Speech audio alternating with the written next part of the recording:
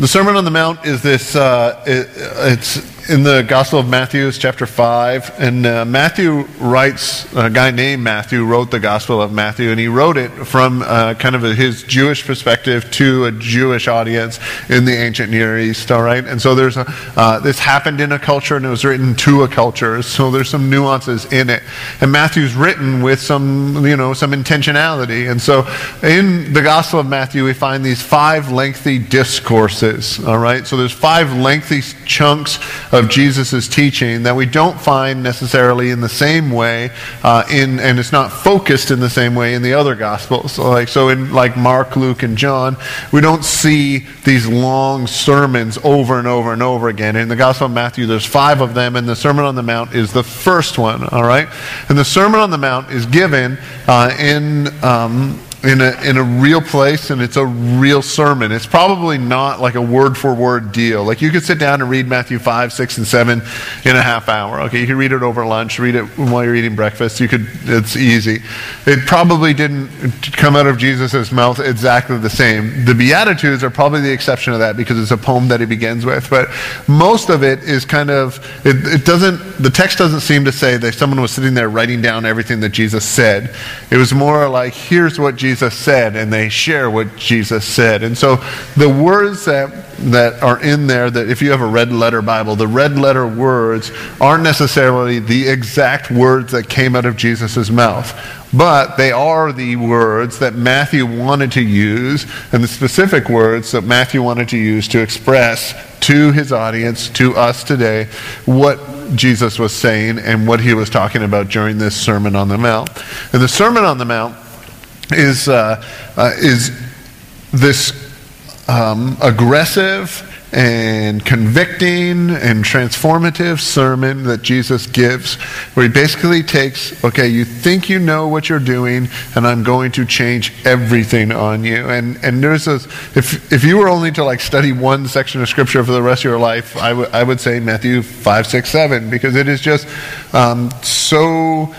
it all encompasses all of life and just goes through exactly how we live and what reality looks like for a person who follows Jesus. And so Jesus is up on this mountain. That's why it's called the Sermon on the Mount. If you have little titles in your Bible, it's probably by Capernaum. You can go there today and they can point and say, here's the traditional location of Jesus' Sermon on the Mount, and there's a church on it, because that's what we do. Christians in Israel or in the Near East put churches on everything that's important. It's like, oh, Jesus once walked by here, put a church on it, and it's like birds in Portland doing, you're like, oh, that's cool, put a bird on it, and so this is how we act in the ancient Near East. So there's actually a church on top of this traditional hill, and then down at the bottom, the church on top is around 200 years old, and the one on the bottom is about 1,500 years old. It's just in ruins, but there is this kind of this traditional place. We don't know that that's exactly what it is, but this is what Jesus is doing. He spends his adult life in Capernaum, so it's really likely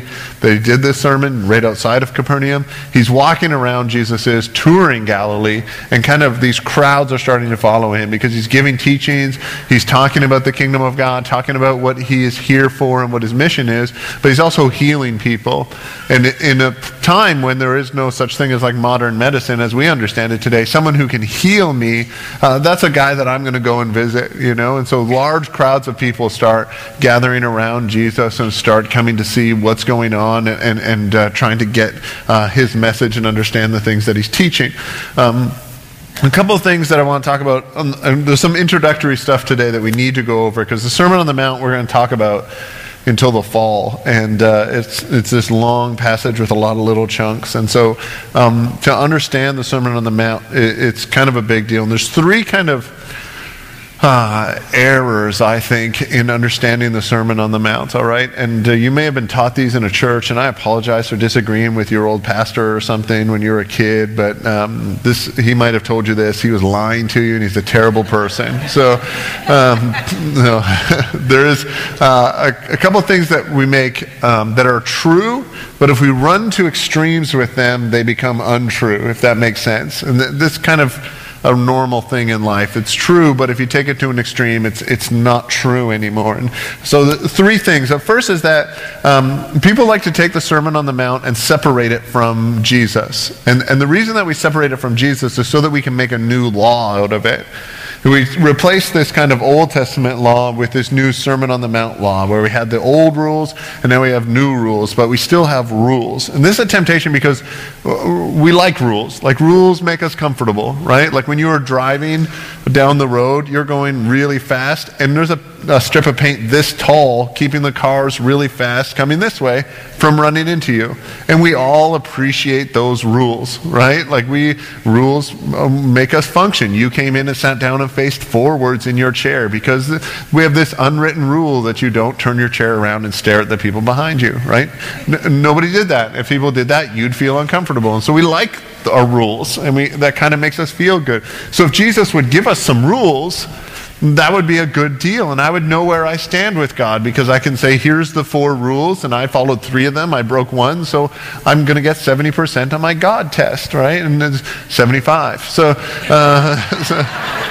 you may only get 50 because you just made that mistake too. But so we're attracted to these rules, and we can do that if we separate the fact that God spoke these words. If Jesus actually speaks this, and it's God in human form, or it's 100% God, 100% human, Jesus speaks these words, then it's no longer a rule ethic that's going on. It's a relational ethic that's going on. And in relationships, rules don't make relationships. You don't sit down to have a relationship with someone and try to figure out what the rules are in your relationship. You may have had this conversation where you sit down and you or the person that you're in relationship says, I think we need to kind of define our relationship. All right? In that conversation, half of that conversation hates it. I promise, all right?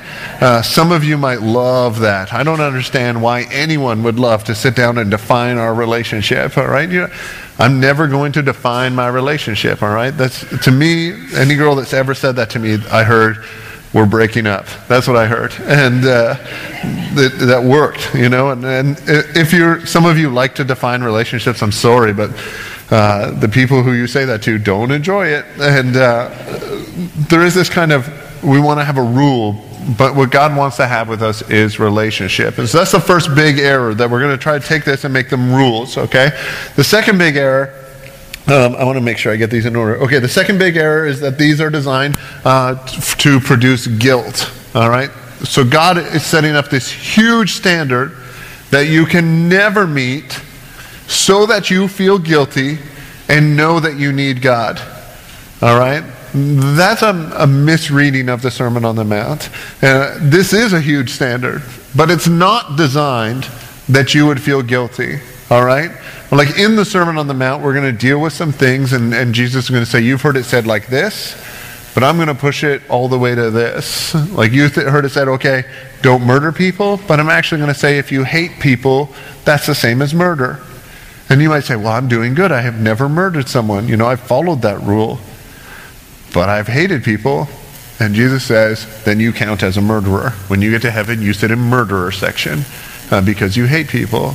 And we can see that, and we're never going to reach that kind of a place where we're able to say, I've perfectly followed the Sermon on the Mount. But it's not designed to make you feel guilt so that you turn to Jesus and depend on him more. You won't meet the standard. But the point of it is not, when you take it to extreme, is not to make you feel guilty about not meeting the standard. All right? Third thing, the third error is that people read this and they say, well, that's nice. The Sermon on the Mount is nice and it describes a reality someday. And we hear words like kingdom of God and kingdom of heaven, and we say, that's nice someday when we get to that place called heaven or that place called kingdom of God. When Jesus is talking about the Sermon on the Mount, though, he's talking in present words. And he's talking in this is a present reality, and this is a description of the reality of a Christian life. And so if you hear the Sermon on the Mount and you go, that's a very nice sermon, and that'll be very nice someday. That's true that in heaven, this is going to be reality. In heaven, the reality will be that there is no hate, that there is no relationships falling apart, all right? There is no, we need to define our relationship conversation. That doesn't happen in heaven, all right? But when you put all of that just in heaven and not here, you take that to extreme and you miss out on what the Sermon on the Mount is actually about. I want to define some specific words on what I think the Sermon on the Mount is. And I'm stealing from my friend Travis, who I knew about 10 years ago. I went to college with him. When he talked about these passages, he called them enabling criteria, which has just stuck with me forever. Enabling criteria. In that Jesus wants you to be able to follow him. He wants you to follow him. And so he wants to set up your life in a way that is an encouragement and a help in following him. And so it's an enabling criteria. When Jesus says things like, if you want to follow me, you have to give up everything, or if you want to follow me, you have to give up hate. What he's saying is you can't hold on to me and hold on to hate at the same time. If you're holding on to hate, your grip on me falls apart, or your want to follow me falls apart, because you're trying to hold on to something that is antithetical to what I'm trying to do, or what my message is, or what I am on earth. And so when we read the Sermon on the Mount, what we should read into this is that this is the reality that Christians live in. This is what it means to be a follower of Jesus. This is how we live. And this is the way that we think, and our ethic for life is contained here. Understanding that part of our ethic for life involves this pattern of obedience and repentance. I promise, sometime between now and when you die, you're going to sin. Most of you, right, are going to sin. You're going to fall short. You're going to not meet standard that Jesus gives in his life and in his teaching. But that doesn't mean that we don't live in the reality of the standard, because we understand. We don't take all the errors to extreme. We understand that we do have guilt, and we understand that there are standards and that they are high, and that we're empowered by the Spirit of God to be able to meet those. And so we live in the reality of the Sermon on the Mount. We live in the reality of Jesus' life and teaching in our current day, not someday, but not thinking that we're perfect. Or not thinking that we are Jesus, or we are God, or we meet the standard, or we deserve something that God promises someday for us. Sorry. All right. So let's read this a little bit, okay? There's going to be 3 verses. This is going to be fantastic. So we're going to read through 3 verses. Next week we're going to do 1 verse. The week after 2. The week after 1. So we're going to slow right down and just take absolutely forever to get through this. Seeing the crowds, he is Jesus. Seeing the crowds, he went up on the mountain. And when he sat down, his disciples came to him. And he opened his mouth and taught them, saying, and this is Beatitude number 1, there's 9, this is number 1. Blessed are the poor in spirit, for theirs is the kingdom of heaven. Blessed are the poor in spirit, for theirs is the kingdom of heaven. Now, I want to talk about Beatitudes, but I want to just spend a moment on what's happening first. Jesus sees the crowds, and I want you to notice this. Seeing the crowds, he went up on the mountain, and he sat down, and his disciples came to him. And this is kind of the beginning, in the end of chapter 4, beginning of chapter 5, we see the beginning of this split happening between the disciples who are fully committed, and no plan B, I'm throwing it all in with Jesus. That's what Jesus in their culture would be, like a rabbi, and they would be disciples, or they would use the word Talmidim, and they would actually be following him and trying to do what he does and learn what he teaches. Not in a weird cult way, more of an adoring way. And so there's this kind of following that's going on by the disciples who come to him. But then there's the crowds who Jesus sees there also. And this kind of 2-part build to the people who are interested in Jesus is something that is just true. There are people who are interested in Jesus, who are following Jesus, and those 2 groups exist at the same time. Here, when I'm talking each week, I talk primarily to Christian people. I understand that not everyone in here might be a Christian, or you might self-identify as a Christian just because you've always said you're a Christian, but maybe you don't have that commitment to Jesus. Maybe you're here and you're interested, or you're curious, or you know a Christian and they seem to be having a good life, and you're like, well, I'd like to know what that's about. Or you read the Bible and you said, well, that guy Jesus seems to make sense, so I want to go and see how true it is. That's an interested person, right? And so when we talk about the Bible, we don't talk with insider weird code language, but we talk as Christians to Christians.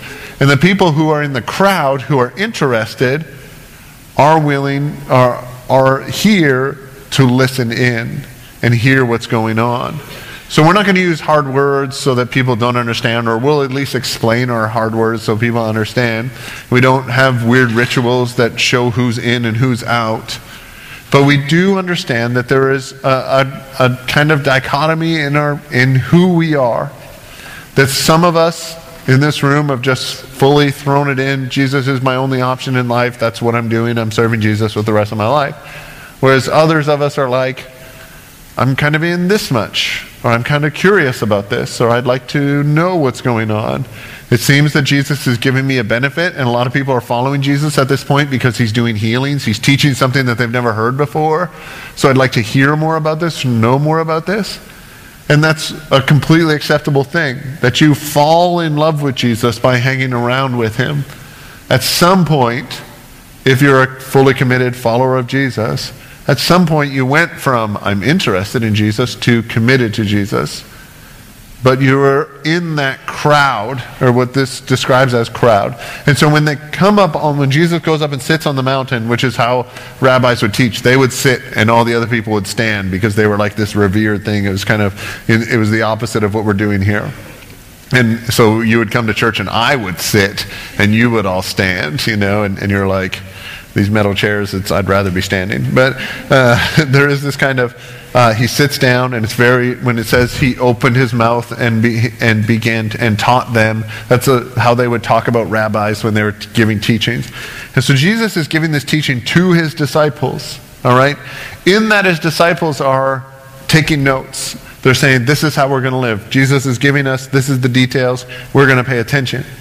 And yet he's also teaching to the crowd in a way that the crowd is invited to move from curious to committed, move from a crowd to a congregation, move into what Jesus is doing. And so the Beatitudes are given to anyone who will listen, or the whole Sermon on the Mount, is given to anyone who will listen, but it's specifically for the disciples. And then it's an invitation for the people who are curious to move into the realm of being a disciple. So it begins with the Beatitudes, these 9 statements that Jesus gives in kind of a poetic form. Blessed are the blank, for theirs is the blank. Blessed are the something or some kind of situation, for they, and then this circumstance that happens to them, or this consequence to what's going on in their lives. Beatitude, we use the word beatitude because for a long time the church used a Latin version of the Bible called the Vulgate, written by a guy named Jerome in the 400s. And that we use the word, I don't know Latin, but it's beatus, which means blessed. And so we ended up with beatitude from that in just kind of a traditional way. So it's from a Latin translation of the Bible. That's where the word beatitude comes from. And it means blessed because each of these 9 statements begins with the word blessed. Blessed, this week, blessed are the poor in spirit, for theirs is the kingdom of heaven. And each one works like that. The next one is, blessed are those who mourn, for they shall be comforted. Blessed are the meek, for they shall inherit the earth. Now, these kind of beatitude statements, we can find them in other places. This is a common way of speaking. And this would be a common way of opening a long sermon with this, here's my kind of 9-point ding, and now I'm going to say a lot of other things, all right? And so this is not unconventional. Yet, the things that Jesus says in them are unconventional. Like I just said, the second one is shocking. It says, blessed are those who mourn, for they shall be comforted. And the word blessed, it's kind of hard because we don't really have this in our language, because it kind of means blessed plus happy plus fortunate all at the same time. So it kind of means like you're having a good day. Things are good if. And it doesn't make sense for us to hear, things are good if you're mourning, for you will be comforted. Because if you've been in mourning, you don't think, I'm so glad this terrible thing happened because I'm going to experience comfort. Like, I'm so glad my world just fell apart because somebody's going to make me a quilt. Right? You don't think that way. And so when Jesus says these in a conventional way, he's saying unconventional things. It'd be like a folk singer singing folk music, but using heavy metal lyrics. And you would be like, this is confusing because I understand the music and it makes sense, but the things you're saying are confusing in the context and the way you're saying them. And so Jesus leads with these Beatitudes, saying things in a conventional way, but saying unconventional things. Now, all of these, and I want to give this kind of a lead in before we talk about these. The first half of these are all conditions that we find ourselves in, or characteristics of us. Blessed are the poor in spirit, blessed are those who mourn, blessed are the meek, blessed are those who hunger and thirst for righteousness, blessed are the merciful, blessed are the pure in heart, blessed are the peacemakers, blessed are those who are persecuted for righteousness, blessed are you when others revile you and persecute you for my name's sake. Doesn't mean that we should seek all of those things. This doesn't mean, blessed are the poor in spirit, so I need to figure out how to be poor in spirit so that I can be blessed. So this isn't like a condition for a prize, all right? Like it isn't, I'm going to be poor in spirit so that I can have the kingdom of heaven. So I need to figure out what poor in spirit is so I can get there, so I can get the treat at the end, right? So when I get to heaven, I get a little kingdom of heaven. I don't know what that is, but I'm sure I want it because it's a prize that's in the Bible. This isn't where we're going with this. This isn't what Jesus was intending. Instead, it's more like poor in spirit is a reality. And we'll talk about what that means in a minute. But poor in spirit is a reality. And in that reality, we have a belonging of the kingdom of heaven. So blessed are the poor in spirit, for in that condition or in that characteristic, the consequence of that, not the prize or the reward, the consequence of that is the kingdom of heaven. So when you're poor in spirit, or when you have that experience, or when you have that characteristic, the consequence of that is ownership in the kingdom of heaven, which doesn't mean you're the king of the king in heaven, but we'll talk about that in a minute. But you have a certain amount of experience and your character is developed in the kingdom of heaven. And so each of them, like blessed are those who mourn for they will be comforted, doesn't mean you should go and try to destroy something so you can mourn. All right? Or doesn't mean when you mourn you should be really happy about it. There are Christians that will say this, like you should be happy when you're mourning. No, you should mourn when you're mourning, right?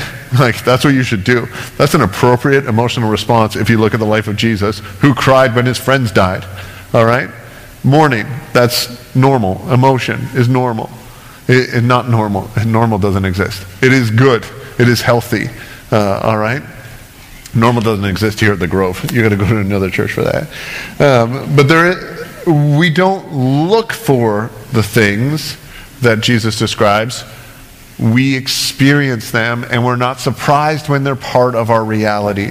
So, within the church, within this group of disciples and interested crowd, we should see, and we should not be surprised when there are those who are pure in heart, when there are those who are meek, when there are those who mourn.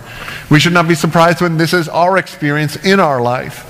And when we see that, or when we experience that, we can know that that characteristic or that experience is involving a consequence.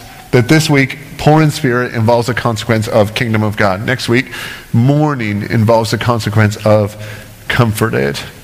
And so we understand that these are realities that are current. These are the way that Christians live. And we understand that this isn't something that we're seeking. It is something that is true. All right? So that was a ton of background. So let's actually talk about this verse, all right? Verse number 3, this is beatitude number 1, all right? We actually get into these when we get into the woes later. It's like chapter 16 and 19 or something like that. And Jesus goes through these in a negative sense, railing on the religious people, and it's fantastic. But we'll get there in 2 years.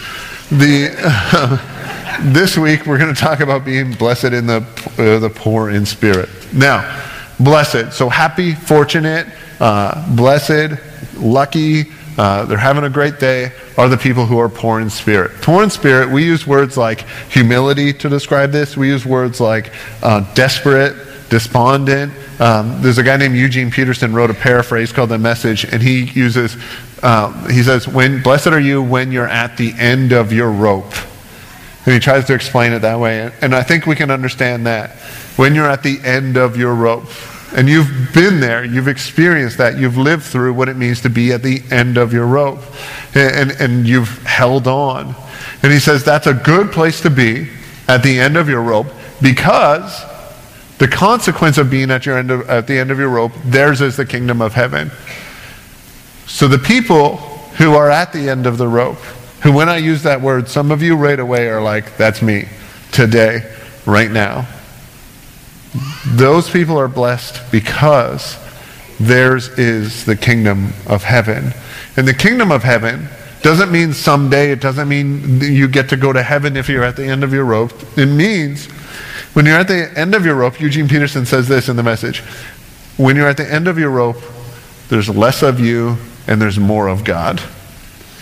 And that's a situation that you want to be in. You don't want to get there that way, but you want to be in that situation. You don't want to be at the end of your rope, but you want to be in a situation where there's less of you and more of God, because that's kingdom of heaven. I've often thought, and I talk about this all the time, that your experience of Jesus and your experience of Christianity is going to be different than mine. And it's going to be different from the people around you. And not different in a whole new religion way, but different in life experience kind of way. I think that people who've suffered in their life understand Jesus in a way that I don't. People who, or if you have children, all of a sudden you understand God's sacrifice of his son in a whole different way than people who don't have children. When you come home and your kids say, Mom, Dad, I love you, you understand prayer in a way that people that have never heard those words don't understand prayer. Or when your kids sing a song to you, if you've had a middle schooler in band and you go and you think it's amazing, then you start to understand what our worship is to Jesus. Because I'm singing over here and I think I sit near the speaker, so I think I sound fantastic, right? I'm like, I'm good. But Jesus knows that when I get to heaven, this will be fixed. and so our presentation to God is understood in a deeper way when people have given things to us that are from their heart, but we know that they're not the greatest creation on the, like when Mozart wrote his symphony, he wasn't thinking of a middle school band, right? But it's amazing because of our relationship to it. And so we experience an understanding of God's relationship to us because of our experience here on earth. So, when people are at the end of their rope, what this verse tells us is they're experiencing the kingdom of God in a way that the people around them who aren't at the end of the rope aren't.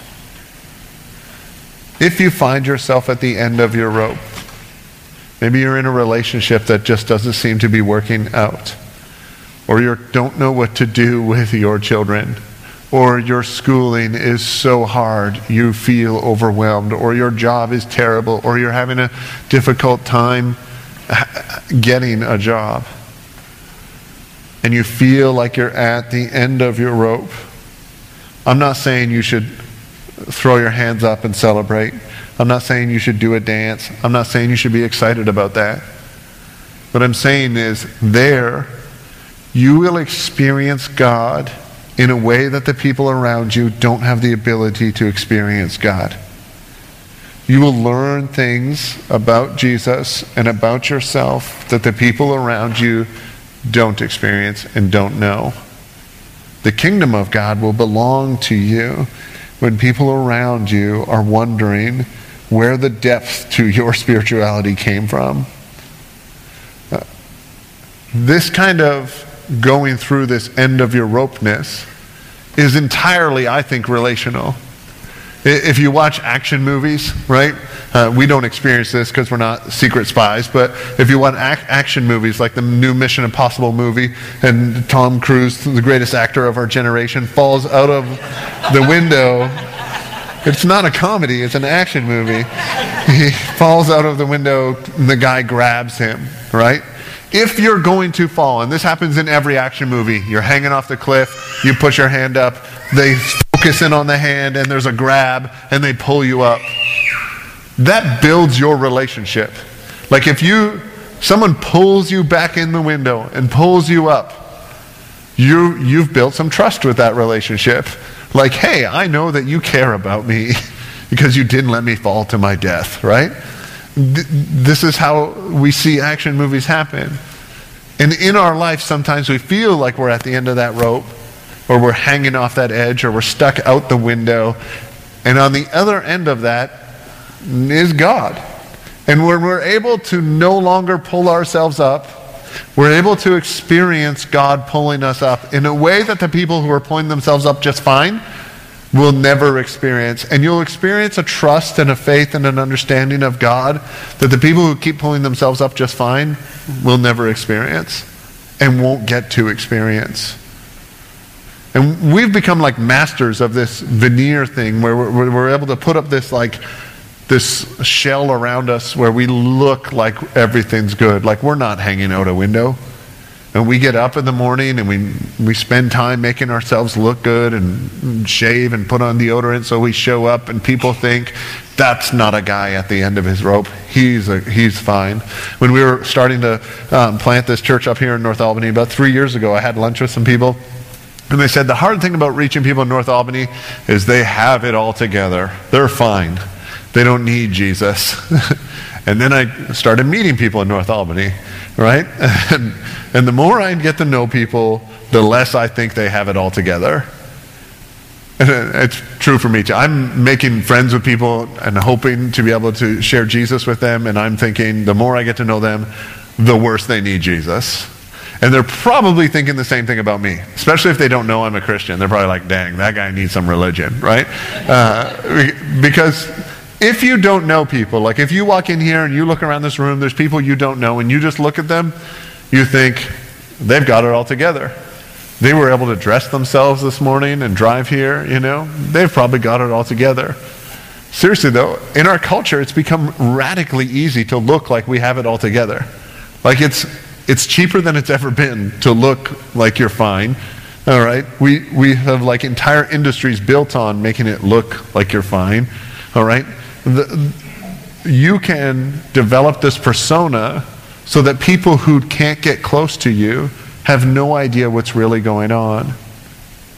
It's the closeness that reveals where we are as far as being at the end of our rope.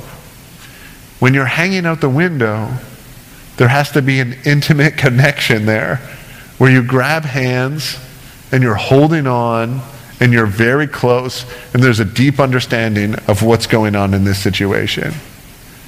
That's the kind of relationship that Jesus is looking to have.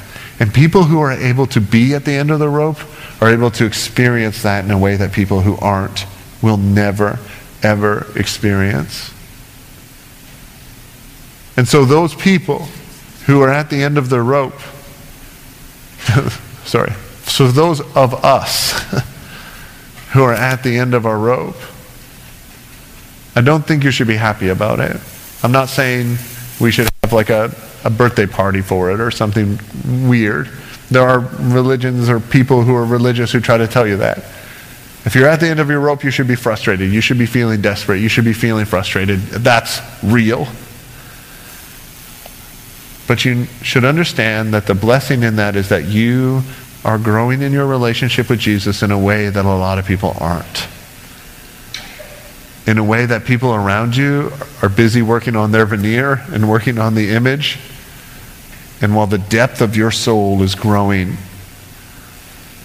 the intimacy that you're experiencing with Jesus is growing.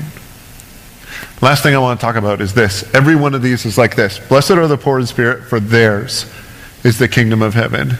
And that word theirs, or they, is in every single one of these. And here's why I think this is encouraging.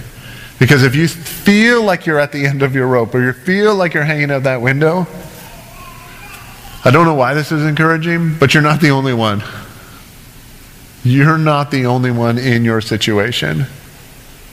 When Jesus was on this earth, we have his prayers recorded. Like in John 17, we have his prayer recorded. Yeah, that guy was feeling like he was at the end of his rope. When Jesus would talk to his disciples and they just wouldn't get it because they were kind of daft, he was feeling like he was at the end of his rope. But when he was facing down the cross, end of his rope. And next week morning, Jesus just absolutely broke down and wept when his friends died. He could raise them from the dead. He had that power. Yet when his friends died, he cried that much. And so not only are you there as far as being at the end of your rope, I promise there are people in this room who are at the end of their rope. It might not be exactly the same as you or the same situation, but there are people who are there with you, who are hanging out that window just like you are, hoping that someone grabs their hand, hoping that God grabs their hand. But Jesus himself came to earth to hang out that window right beside you. And so when you're looking to look for Jesus and you're hanging on the end of your rope, his hand is probably like right on yours, probably holding yours on that rope, but he's hanging from it just like you. And he's with you, which is the theme of the Gospel of Matthew. King Jesus is with you. And so it's not that you need to climb up your rope so that God will be impressed with you. It's that God may be pulling that rope up. He may be on the other end. But at the same time, he's right there. Which is why your relationship with him will deepen. Because it's not like you're telling something he's never known. He's been where you are. And he's experienced what you've experienced. And he's blessed in the same way that you're blessed. In a completely counterintuitive way that does not make any sense. When you're at the end of your rope, there's a blessing there. There's an experience and a reality there that you can't experience anywhere but at the end of that rope. So I'm not saying we should celebrate it. I'm not saying so you should be in a good mood. But I am saying the depth of your soul will grow in relationship to Jesus because of the experience that you're having.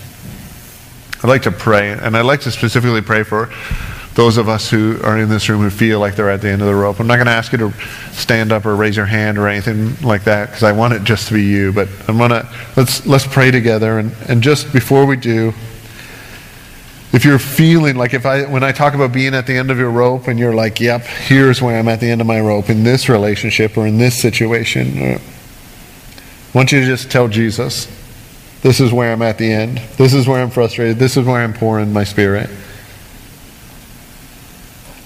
And then together, we'll pray. Jesus, all over this room, there are those of us who are admitting to you how we're feeling like we're hanging out that window, that we're just barely holding on, and we're hoping that you grab our arm and pull us in eventually and slowly and those kinds of things, Jesus. But I want to pray for those of us who are there. And I pray that you would encourage hearts and encourage souls in that place. Not that it's a great place to be, because it's not. Not that we should be happy about being there, because we shouldn't. But encourage us in building our relationship with you. Be with us at the end of our rope, so that our experience of the kingdom of heaven can have a depth and a dimension that otherwise is completely unavailable. God, for those of us who are at the end of our rope, I pray that you would bless us. for theirs is the kingdom of heaven. May your mercy and grace be upon us all. Amen.